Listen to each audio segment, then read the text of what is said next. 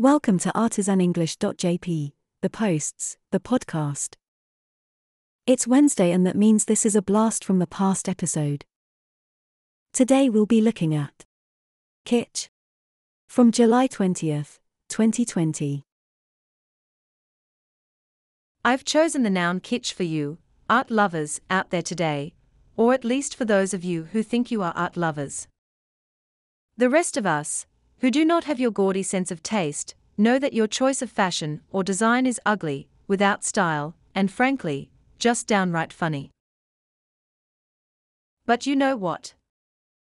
I respect your right to have bad taste. They say beauty is in the eye of the beholder. However, when it comes to kitsch, beauty is nowhere to be found except in the eyes of the person who bought or made whatever it is we're talking about.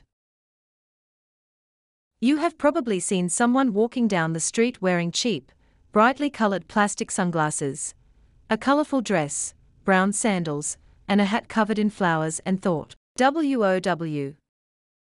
It's so kitsch that you want to laugh out loud, but you cannot because you are so mesmerized by the absolutely bad taste in fashion." Like or follow Artisan English. JP on social media. Twitter, Facebook, Instagram. That's right, when something is kitsch, it's terrible but catchy at the same time. It makes us suffer cognitive dissonance. I'll write a post about this in the future, because what we see is not fashionable.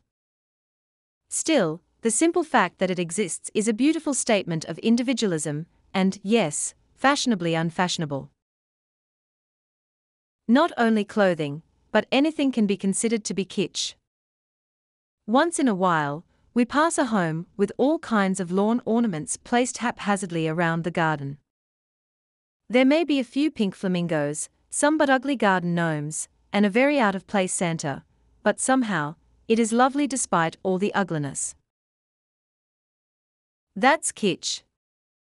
It's originally a German word and entered the English language in the mid-1920s. That is our blast from the past for today. Thank you so very much for tuning in.